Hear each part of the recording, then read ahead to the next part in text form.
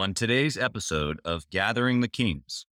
I never look at anything as like bad. I always look at it as there's a learning opportunity from it. So I lost money on a couple jobs here and there, probably, but like I learned so much from it. I needed better systems. I needed better processes. I needed different types of people to be able to handle those situations. I learned so much from anything that could be considered, I guess, bad. I never looked at anything bad. I looked at everything like as an opportunity to learn and grow.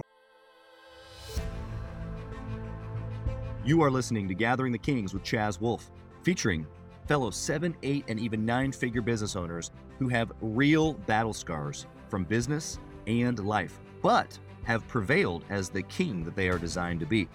We welcome high-performing entrepreneurs to the stage in order to reveal the real of the real on what it takes to build a successful business today. We dissect the good and bad decisions they've made along the way that give a true and accurate picture of the journey of success and how you too can get there. Through this dialogue, you will learn the value of growing your network and surrounding yourself with power players and kings like today's guest. Grab your pen and notebook because we're about to dive in. Chaz Wolfe, Gathering the Kings. Today's guest, Benny Fisher. Dude, we just got done with this incredible pod, and the energy, you said knowledge in your head and passion in your heart. And honestly, dude, the entire time we were talking, that's what I was feeling, was energy and passion from you, man. Is that what exudes from you on a daily? Every single day, I'd say 22 hours a day. At 2 hours, I actually probably get to sleep. Yeah, that was fun, man. That was a great show. That was probably the best because it was short to the point. We got a lot of juice in there, a lot of meat. I think the listeners are going to love it. I think they are too. Grab your notebook and your pen because we're about to dive in. All right, guys, Chaz Wolfe, Gathering the Kings. Today, I've got on the show Benjamin. They call him Benny Fisher. Welcome to the stage, man. That was quite the introduction, Chaz. You just wait. I'm getting ready to put you on level 9, cloud 9, but just level version, right? Thanks for being here, man. I appreciate you. Yeah, this is cool, man. Very good. Okay, so Benny, tell us what business you're in. I'm a roofing contractor.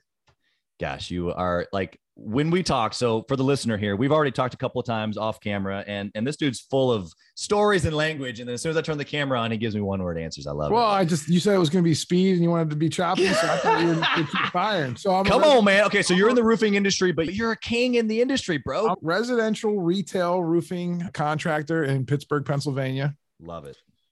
And high focus on customer service and an amazing experience for the clients. I love it. Such an industry of roofing where people maybe overlook the experience or maybe don't care about the experience. It's definitely been underserved. That's why I got into the business. I just saw a huge opportunity to like make it cool. And that's what we've been doing over here. I love it. I love it. And you're a creative marketing guy. So we're going to get into some of your genius here in a little bit, but tell me, at this level, you're obviously at the 7-figure and above level, and you just told me some of your targets for this coming year. Feel free to share if you want, but you're trying to do it big, man. And so at this level, what drives you? You've made it per se. What drives you at this moment? Our people drive us, or drive me and our leadership team just to do more. So that way there's more growth. So that way there's more opportunity.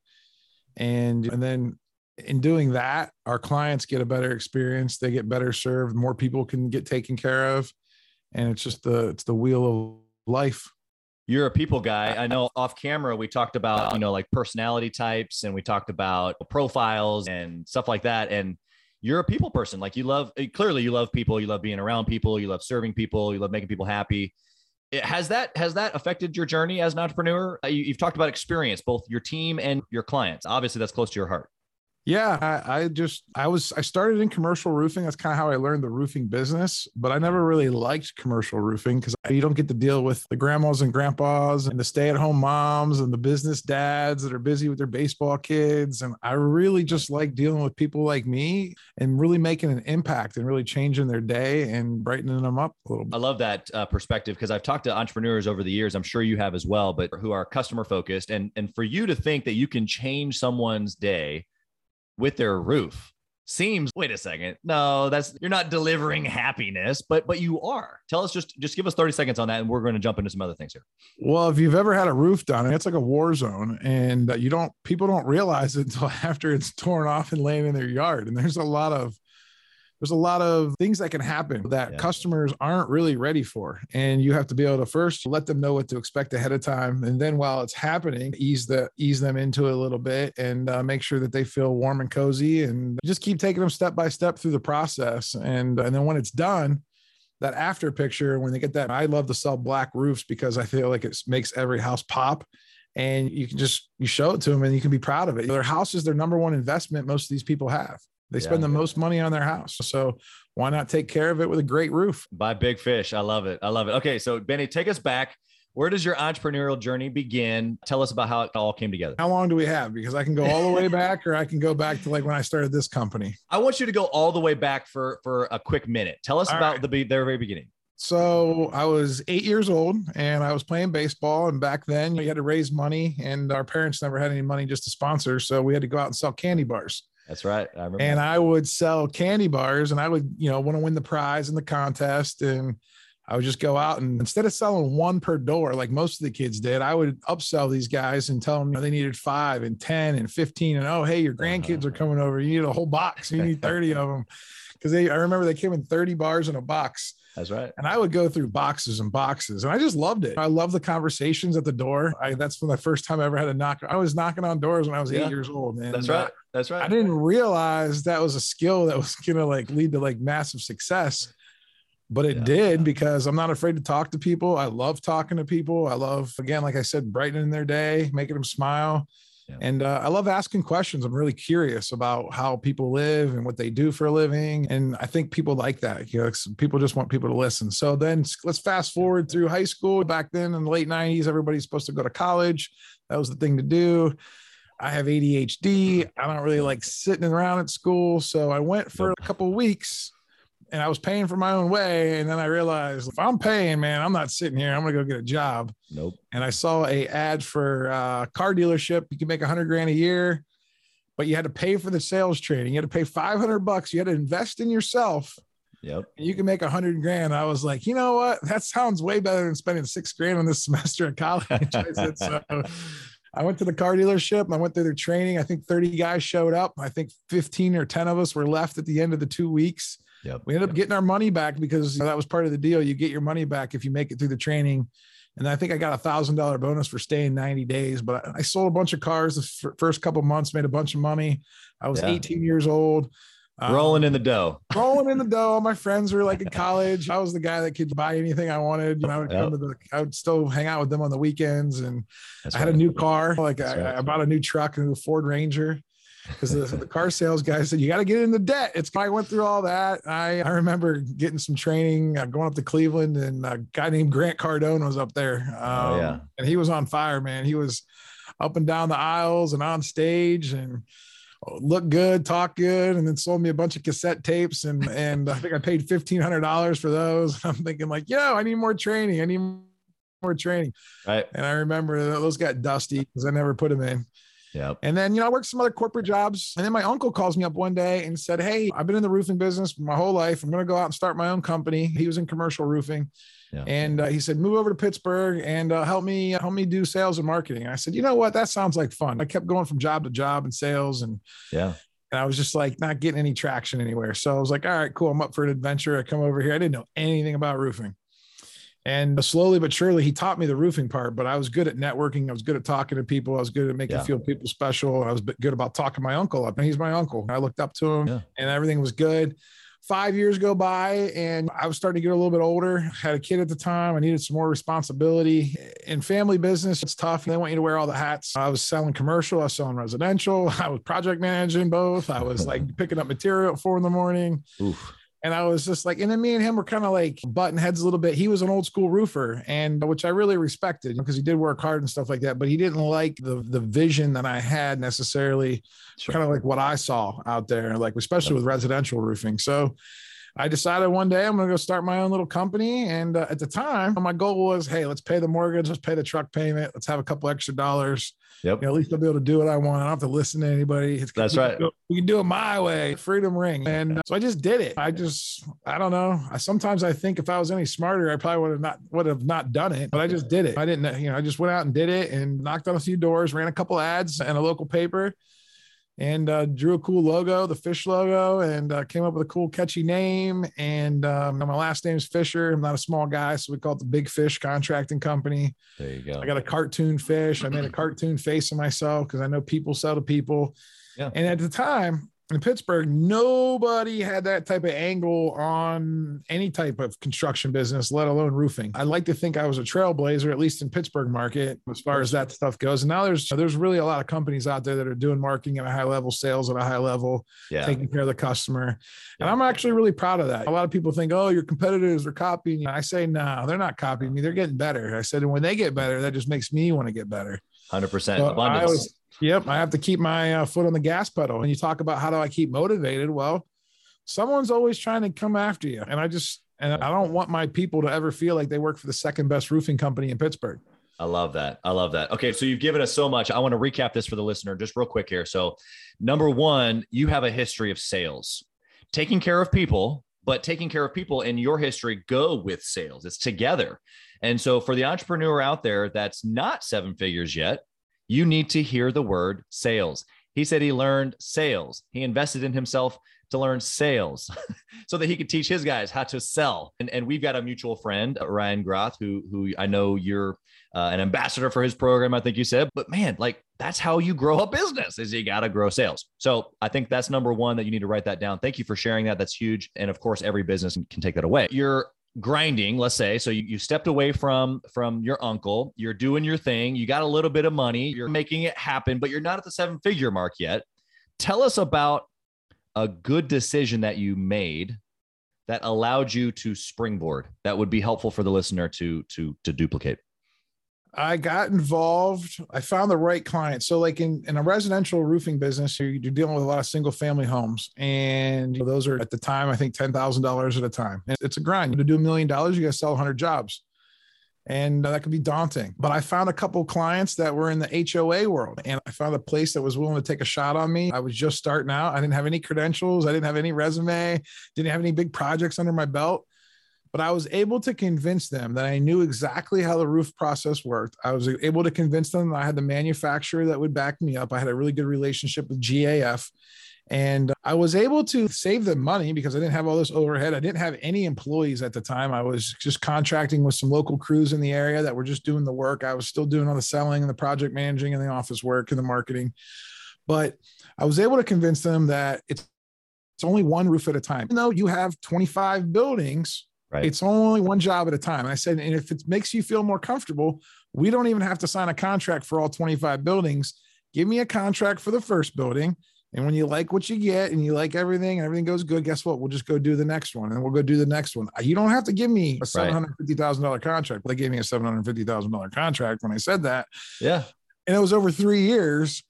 And so it was like 250 grand a year. And that was able to give me enough of a cushion to then go out and find more residential single family home work while I was doing that big project that took me 2 months every year. So I already knew that in March and April of every year, I was going to have that job already lined up. But I had to work hard at it. I had to get out of my comfort zone. It was very like scary getting in front of like 6 old people.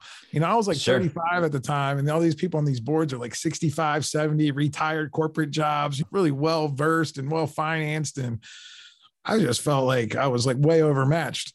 So I called my buddy from GAF up. I said, hey, you got to come help me with this one, man. You got to give him some confidence. I said, we got to get this job. I said, and that job then led to me being able to be freed up, go get more jobs, then figure out that I need to go hire some people. Then I got a project manager. I found a salesperson. I found an office person. And then we just kept building it slowly but surely over the last 6 years. I love it. I love it. Okay. So I'm going to recap again here because you've given us like so much in just a couple of sentences. First off, you came right back to sales. You said, even though it was just me, I had to go sell. So I just want to highlight that one more time for the listener.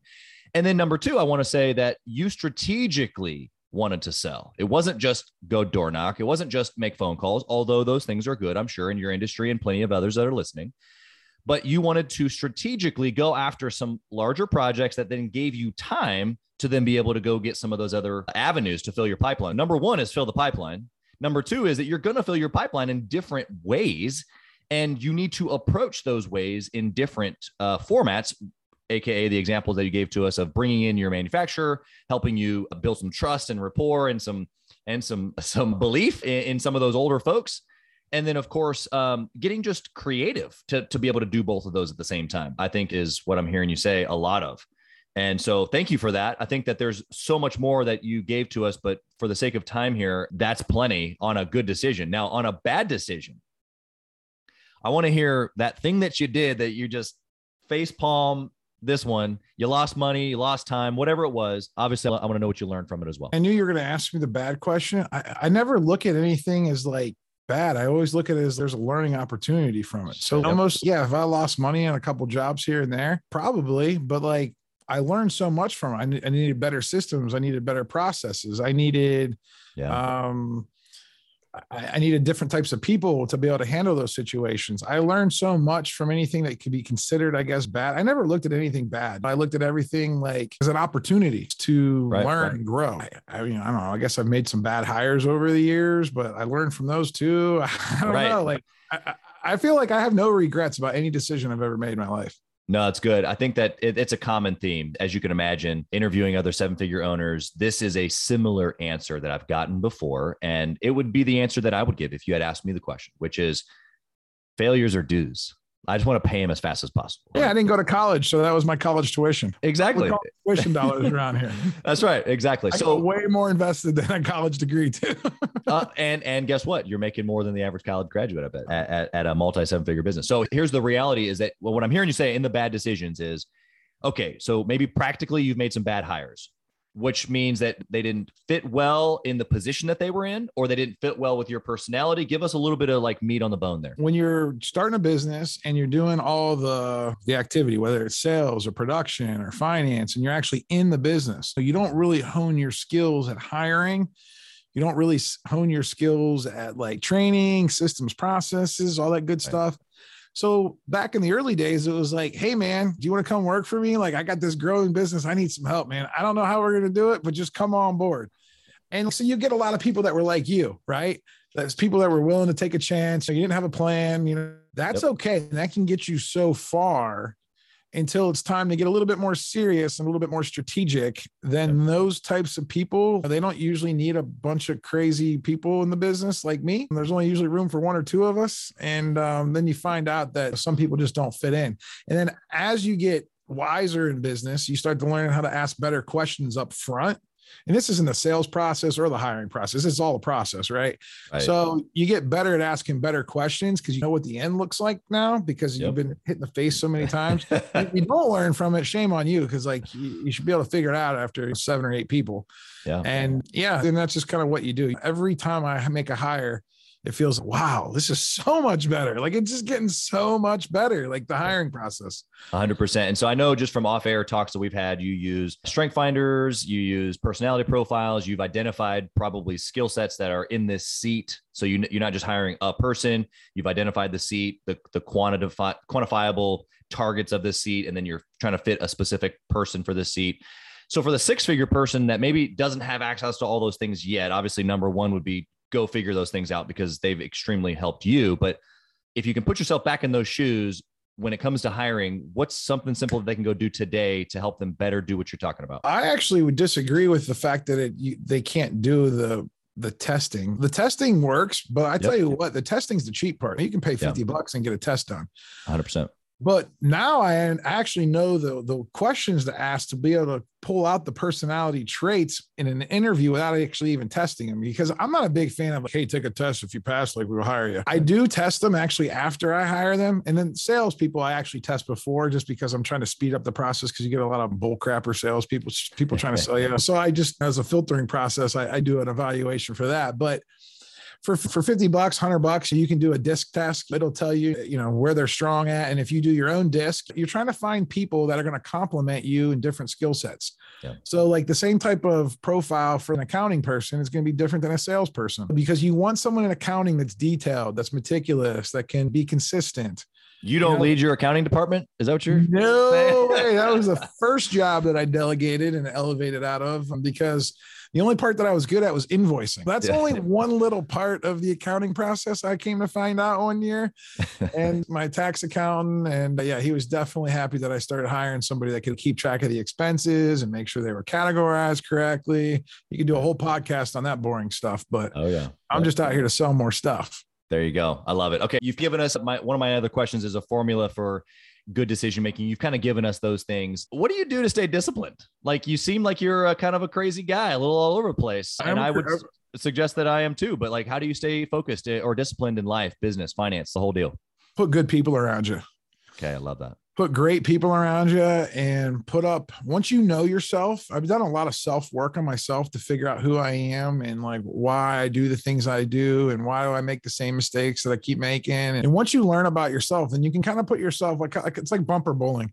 You can kind of put the bumpers up so that way you don't go into the gutter. And I've done that with people because humans help me with that. If I was by myself with no humans to help me, yeah, I'd be a mess. I'd be over all the lanes. So I just want to stay in the one lane. I want to be able to have freedom in the lane, but I want to just be able to stay in the same lane because I know that if I just keep doing more of what I'm really good at, it's so much easier than starting like 10 different things that I suck at or trying to learn, because I got so many people that are chasing shiny objects and I want to chase all the shiny objects. Like I have shiny object syndrome, but now I've trained myself to don't touch or don't go down too far, because it's one thing that my uncle taught me that I'll take with me forever is don't screw up the mothership. Keep the mothership strong. Like whatever your main focus of your business, EOS talks about core focus, just do more of what you're good at. And then, yeah, you can look around and once you get more people, if you want to go, but like, just keep that mothership running strong. Cause that's what's going to feed you during a bad time. 100%. I want to give two things to the listener here. So first off, I think Benny, a little bit, your profile is naturally vulnerable or open to the idea that maybe you need people around you. And so for the person listening who's like you, they've probably already begun realizing that, oh, dang, I'm not a good accountant. I need somebody. But it's all the other entrepreneurs that are maybe more like me. We're more technical. We're a little bit more arrogant. I think like maybe I could do it better than you. And so therefore I spend and waste so much time in previous years, but I'm talking to the listener right now. You're spending so much time and energy doing the things that you need to give away, even if you think that you're better. And there are things that I thought, and I felt like I was still better even when I gave it away. But then I learned very quickly that the other person just does it their way. And it doesn't mean that I necessarily was better, but actually they're better if I gave them the chance. And that kept me small. Now, granted, luckily for me, I was young and I was able to move through this pretty quickly many years ago. But the listener right now who's 6 figures, not at 7, it's because you probably haven't given enough away. You haven't grown your team. And you're probably in your own way. To what Benny's saying is that you got to put people around you, specifically the things that maybe you're good at. But that's okay. You need to give it to somebody else also. It's a trust issue. Most people that don't delegate, they've had trust problems in the past. Could be because of them, could be because of the other people, but regardless, it's definitely a trust issue, and they have to resolve that because this whole world operates with the sentiment that we all need each other. I always joke around, and coronavirus taught me we can't even wipe our butt without help because we got to go to the store to buy toilet paper. Someone's got to wring that toilet paper up. Someone's got to put it in a bag. Then I got to drive it home. You know what I mean? Like you can't do anything without people. Like you have to have people. Yep. I love that. I love that perspective. Okay. Speed round. I'm excited for these answers. Here we can be a little bit more pointed. I won't dig into you as much for the additional answers, but tell me, if you could only pick one metric, Benny, for the rest of ever, what metric would you track inside your business? Wow. That's like a loaded question. I would think for the sake of this, you're either going to start all the way at the high level and like leads, or you're going to go all the way to the bottom and track net profit. Like, but they're both so important. And there's tons of stuff in the middle that's really juicy too. Yeah. Because I don't care about profit as much and I care more about helping people and serving people, I'd probably tell you I want leads. I want to figure out how I'm getting my pipeline full. Yep. Because the rest of it, I know the rest of it's a result of the good pipeline being full. That's right. I would say that from a skilled salesman, I would agree with that. If you have a certain amount in the pipeline, the rest will work itself out. Okay. 6-figure listener right now, he needs or she needs to hear a book recommendation from you to help them get to 7 figures. What is it? Traction. Okay. By who? Gino Wickman. EOS book. Yeah. EOS. That changed my life. That book changed my life. I was already 7 figures when I read it, but it was a little bit easier to do in the roofing business. So some of you, but it helps about building a team, accountability charts, core values, a vision, properly getting your vision out of your head and on the paper so the rest of your team can operate at a high level. That book changed my life. Love it. Love it. Yeah, we've talked a lot about EOS. That's great. Okay, next question. Do you intentionally mastermind with other entrepreneurs? And the second question to that is, do you pay for it? Oh, yeah. Okay. I always want to get better. And I remember when I was a child, when I was in high school, when I was in my 20s, even when I was in my 30s, and still to this day, you always hear, you are who you hang out with. I love that. And that was really true in my 20s because I had a rocky 20s, hanging out with some of the wrong people and doing some bad things. And even in my 30s, like if you don't level up, if you can't figure out how to get around higher level thinkers and people that are doing awesome things, like you got to be able to manifest it. And if you don't know what it looks like, how do you even dream it? So that's a big thing. When it comes to paying for it, I want to ask you this, and I always ask every entrepreneur, so the listener might know what I'm going to ask here, but at the 6-figure mark, at least when I was there many years ago, and I thought about personal development or getting around other people and spending money to do it, just it seemed like a good idea, but I had other things I could buy, equipment or hiring somebody. It just felt like that was lower on the priority list. What would you say to that person who's thinking that right now? Whether they're thinking about joining a sales deal like you or a mastermind group, whatever it is. The first thing I joined was a country club because it served a couple purposes, right? Golf, pool, restaurant. And then guess what? You're around a bunch of other people that just pay $500 a month just to hang out. Right. So you're already surrounded by, and then there's a bunch of different business owners. After I did that, and that catapulted me locally, then I started then fine tuning. Like then I joined contractor groups, nationwide contractor groups. I joined another local business group with a lot of different high level business thinkers. Yeah. And you just have to go, but you have to pay. You have to pay. And I'm telling you what, it's better than any piece of equipment. It's better than any piece of software. It's better than any person that you could hire. The amount of knowledge is the secret to everything. And then with action, you have to take the knowledge, because a lot of people just read all day and then don't do anything about it. So you got to do the action after it. But if you can get the knowledge, because without it, you're spinning your wheels. That's right. I love that. Okay. Very good. Benny, last question for you. I'm going to hit you right between the eyes on this one. If you lost it all today, it's all gone. Bye. No more big fish. What do you do?